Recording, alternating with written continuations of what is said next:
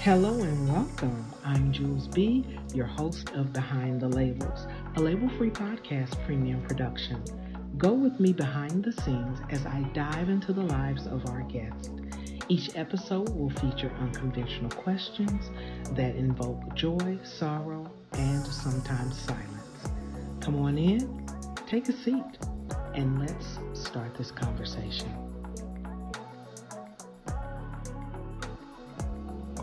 All right, welcome Alana again here to Behind the Labels, a label-free podcast production. And you, from what I've read, Alana, you are a one-woman show.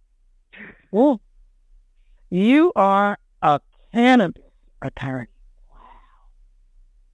You're the first for me, Although I don't smoke, probably after talking to you, I might think...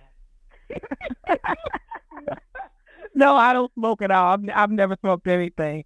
But I know that you're licensed in New York, New Jersey, Massachusetts, Illinois, Colorado, and Washington.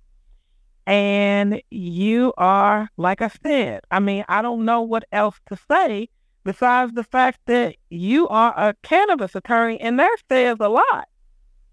Oh my gosh. I just have to ask you, why cannabis? Why that? So, well, one, I've always been a fan of cannabis. Okay.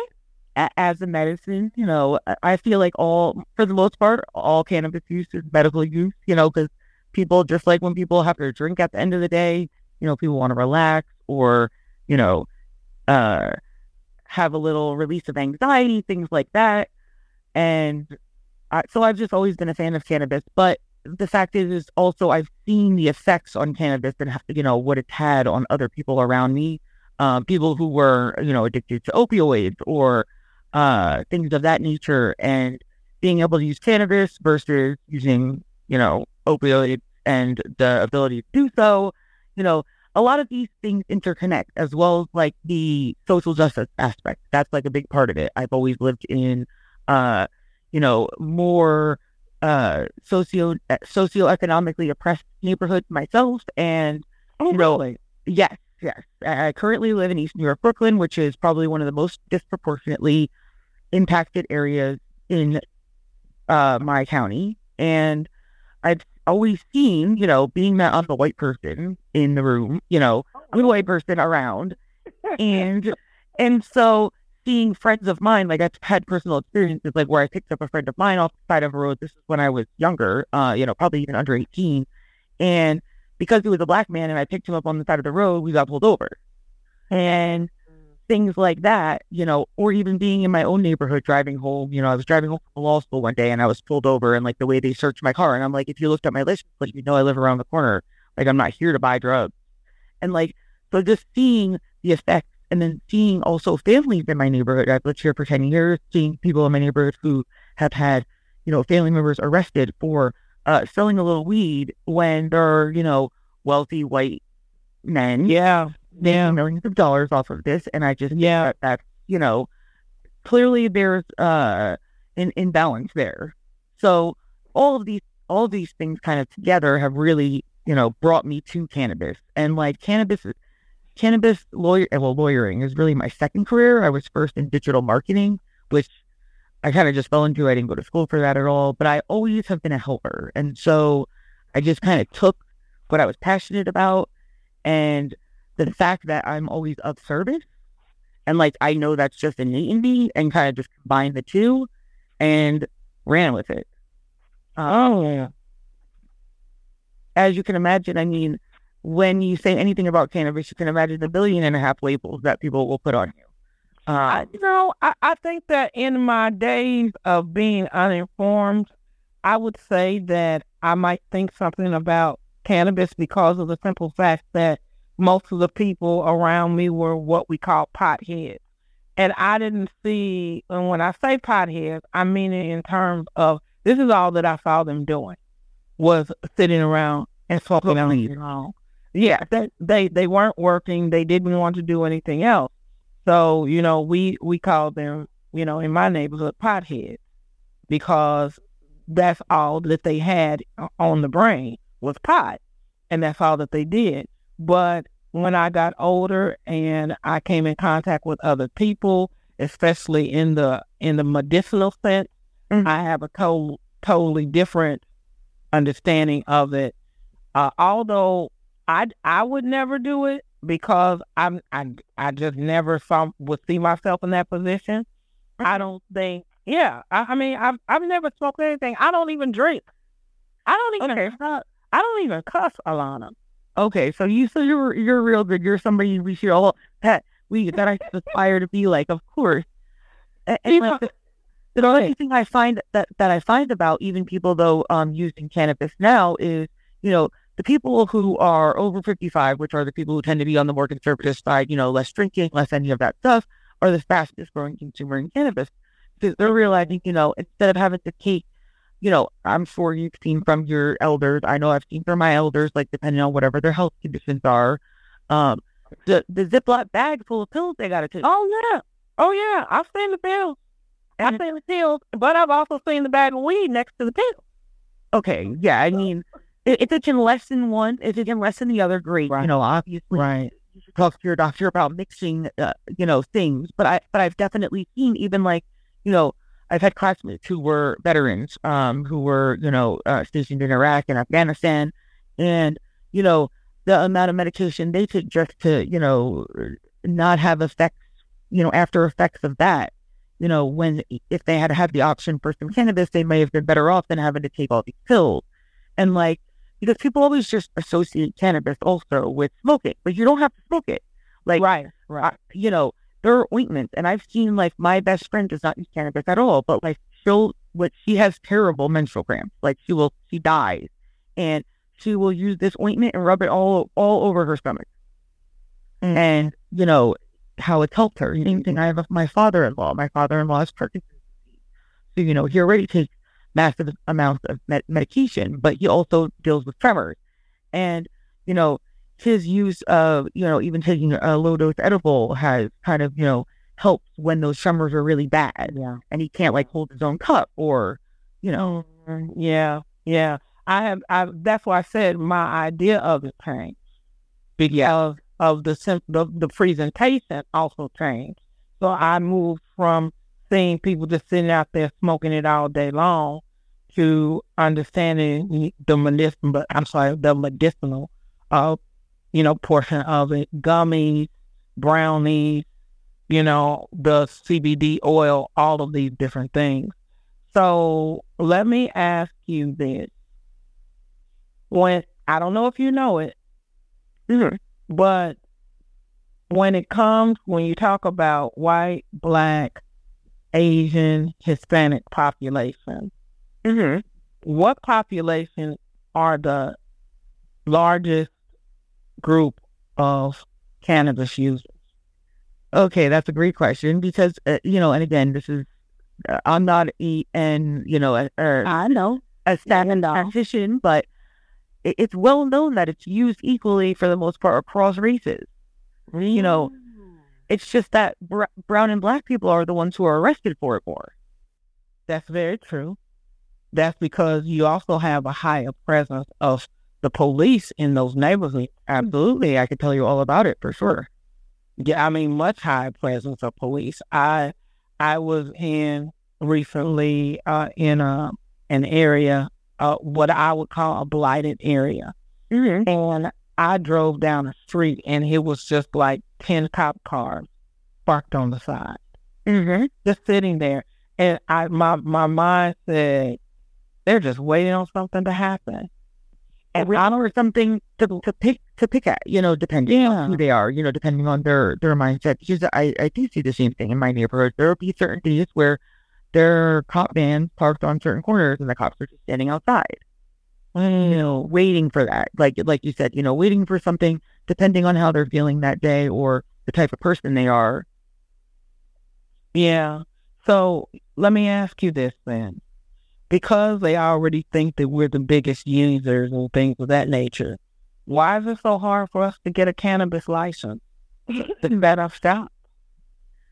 Because it's the one thing I will say just generally about getting a cannabis license is one of the reasons why it's hard is due to the money. Because with cannabis, it being, federally illegal still, you can't get like you would. So, no matter what state you're in, I'm in New York, but like we all have, the Small Business Administration in each of our states, related to the federal government. And through that, normally we'd be able to get small, like if I wanted to go start a dress shop and you wanted to go start a shoe shop, we could go and get these loans and, grants and such like that. But because cannabis is federally illegal, it causes less availability of money. And then you add on top of it the fact that, Black families tend to have less generational wealth or assets than white families. You have less friends and family money that you could rely on to, start up your business. Or even to go to a bank, because most banks are federally chartered. There are banks that take cannabis clients, and there are banks that you may find loans, but again, you still have to have assets. So without having assets or things to use as collateral to get these loans, then you're kind of out of luck there as well. So the lack of capital in cannabis and, caused by the federal illegality is one of the biggest things that really makes it a problem for everybody, but especially for brown and Black folks. So what do you think needs to change? And that's probably a question that's you're asked all the time. This has been going on for eons and eons. We've been consumers for the largest consumers for the longest time. So the money's there. That's what I'm saying. You have the money to spend. We just don't have a seat at the table. So how do we get a seat at the table when we have the money to spend? So you said, no capital and different things like that. You can't say that there's not money out there when we're the largest consumers. So how do we get a seat at the table? Well, so let me note to your thing about the consumer. It's a lot easier to say when everyone's consumers because you have all these small pots of money. You know what I mean? It's about figuring out a way to get it all together. But as far as if you have the availability of fun stuff, and some people do, don't get it twisted. I do have plenty of non-white clients that have their own stuff going on, but it's just to get a seat at the table. You're going to need to do a lot. We need a lot more, a local like lobbying and stuff. Because people do not realize the amount of, or the power of advocacy, because that's how we got weed legal to begin with.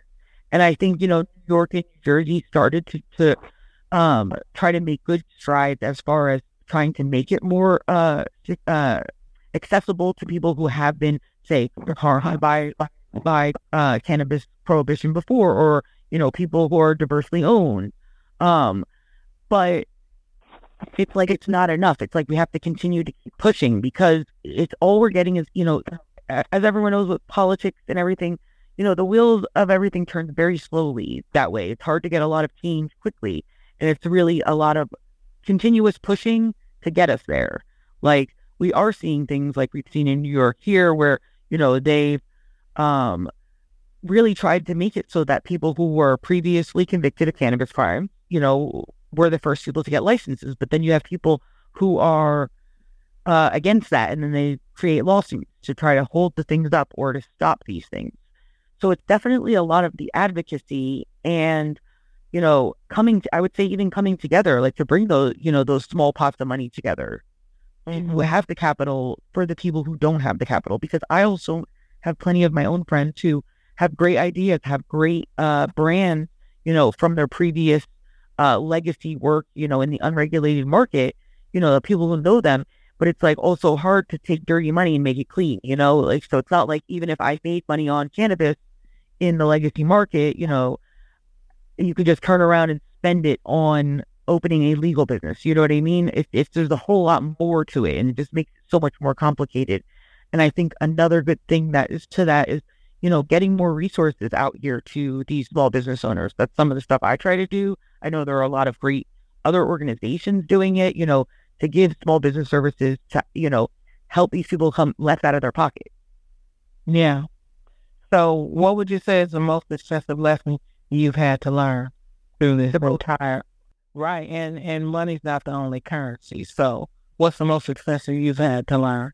a most successful lifestyle, Alana? That's a really good question. Thank you. I try to come up with some good ones now.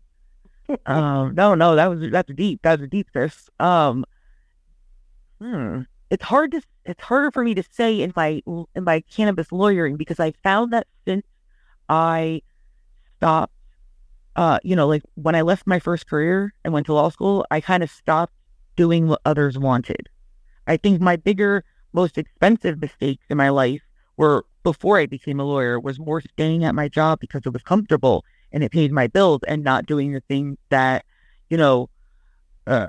again, going to that innate sense of being of service. Like for me, it's not all about money. I like the joy. And so not having that joy, and, realizing that life is not worth going on and being joyless, even in your career. Yeah. And making that decision to go to law school. And I guess actually it kind of ties back, because it was really expensive, because I'm the one who's paying for it still. So I had plenty of money staying in that old career and probably made plenty of money. But the fact is I would not have been happy, and I would not have had joy, and I would not have helped people. So how many cannabis female lawyers are there, or do you know? So there's not a lot, but you'd be surprised to hear that in the Northeast, in New Jersey and New York, there's quite a few of us. Quite a few of us, good ones that are very heavily in the advocacy side. So, but we definitely need more. We need more women in cannabis, period. Just like we do need more women in C-suites across any business. We just need to be moving up women, first of all, especially women who were moms and things like that, because moms know how to juggle stuff. That's true. And people keep forgetting about that. Moms make the best leaders, especially when they're good moms. Let me throw it in there. Yeah, when they're, of course. Because I mean, I'm not a mom, but I'll tell you what, like, I see my friends that are mothers who are also in their careers and doing good things in their careers. And the fact that they're able to juggle their career and be a good parent, what can't you do? Yeah. So with you being in the business of cannabis, what is it like for you meeting new people? Okay, so that could go either way. So when I meet new people, yeah, it really can go either way.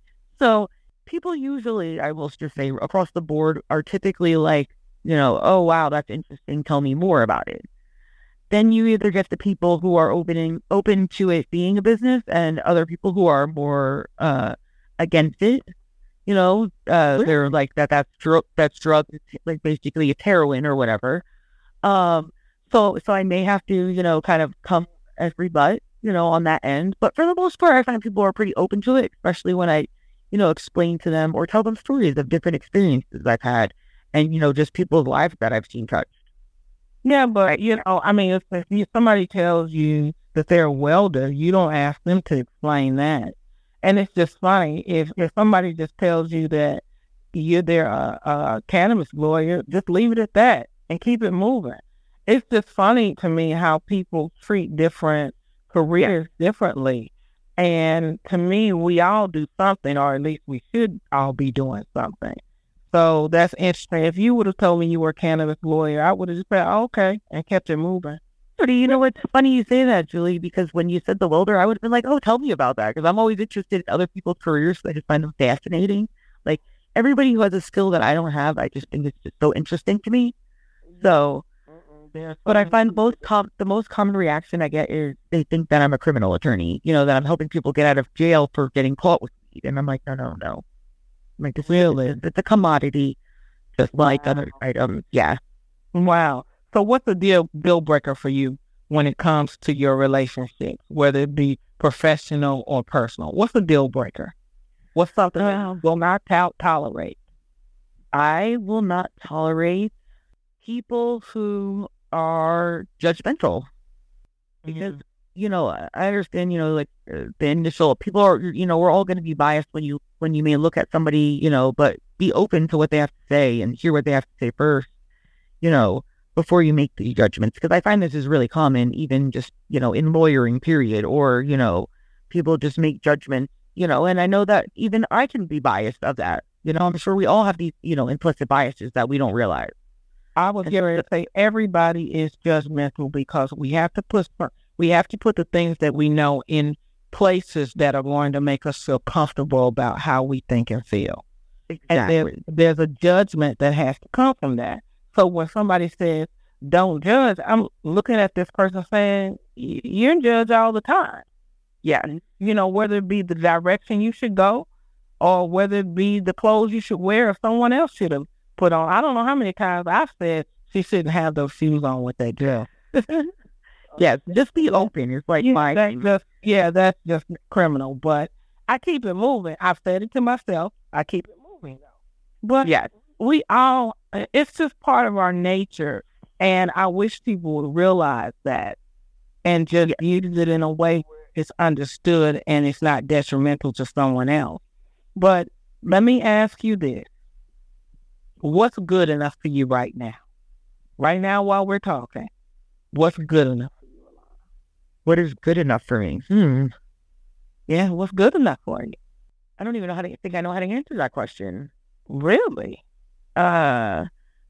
What's good enough for me is just, and you can tell me if this is even answering the question, but what's good enough for me is just, like I said, being happy, being comfortable, helping people, making sure people are being helped, and just trying to do the best as a human I can do. Being the best Alana I can be. That's good enough for me. Okay. Then here's my last question. And I ask everybody this. If you could experience or if you could relive one day in your life, you could only experience it again. No changes made to it. What day would that be for you, Alana? And why?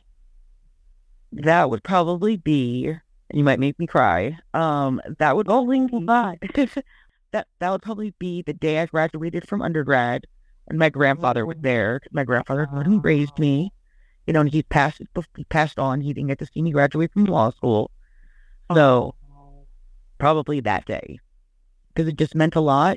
Being the first in my family to graduate from college. And what did your grandfather say to you? That he was very proud of me. Wow. I can feel that.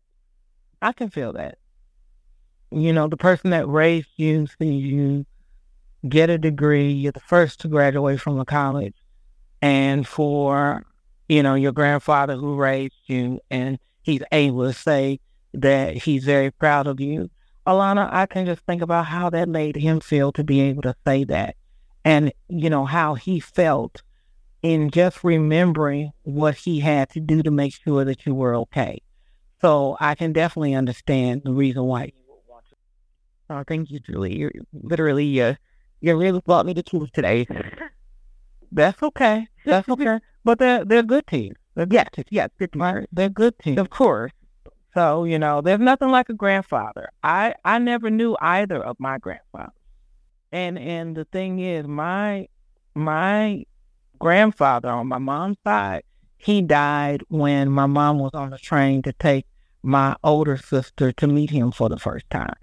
Oh, wow. And then my grandfather that I did know, I never called him grandpa one time. Not one time. And he lived up the street and around the corner from us. And he never told me that he was proud of me. And I've done some pretty good stuff, but he never told me that. So for you to have that in your life, I can understand how special that was to you, because it would have been nice for me to have that too. But I had other things instead. So definitely hold on to that. It's the memories that make us, right? Of course. All right. So that is all the questions that I have for you today. But in the meantime and in between time, keep in mind we're not as divided as we are disconnected. Enjoy this day and the rest of your week, and blessings to you. Same to you, Julie. Thank you. Bye. Thank you for joining me for this episode of Behind the Labels, a label-free podcast premium production. We hope this conversation has reminded you of the power of your voice and the importance of taking the best steps to live a more fulfilled life. Make sure you like, follow, comment, and share. And for more content, Check out the Label Free podcast with our fabulous host, Deanna. And remember, we all have choices. We all have goals. We all make mistakes. But it doesn't have to be behind a label.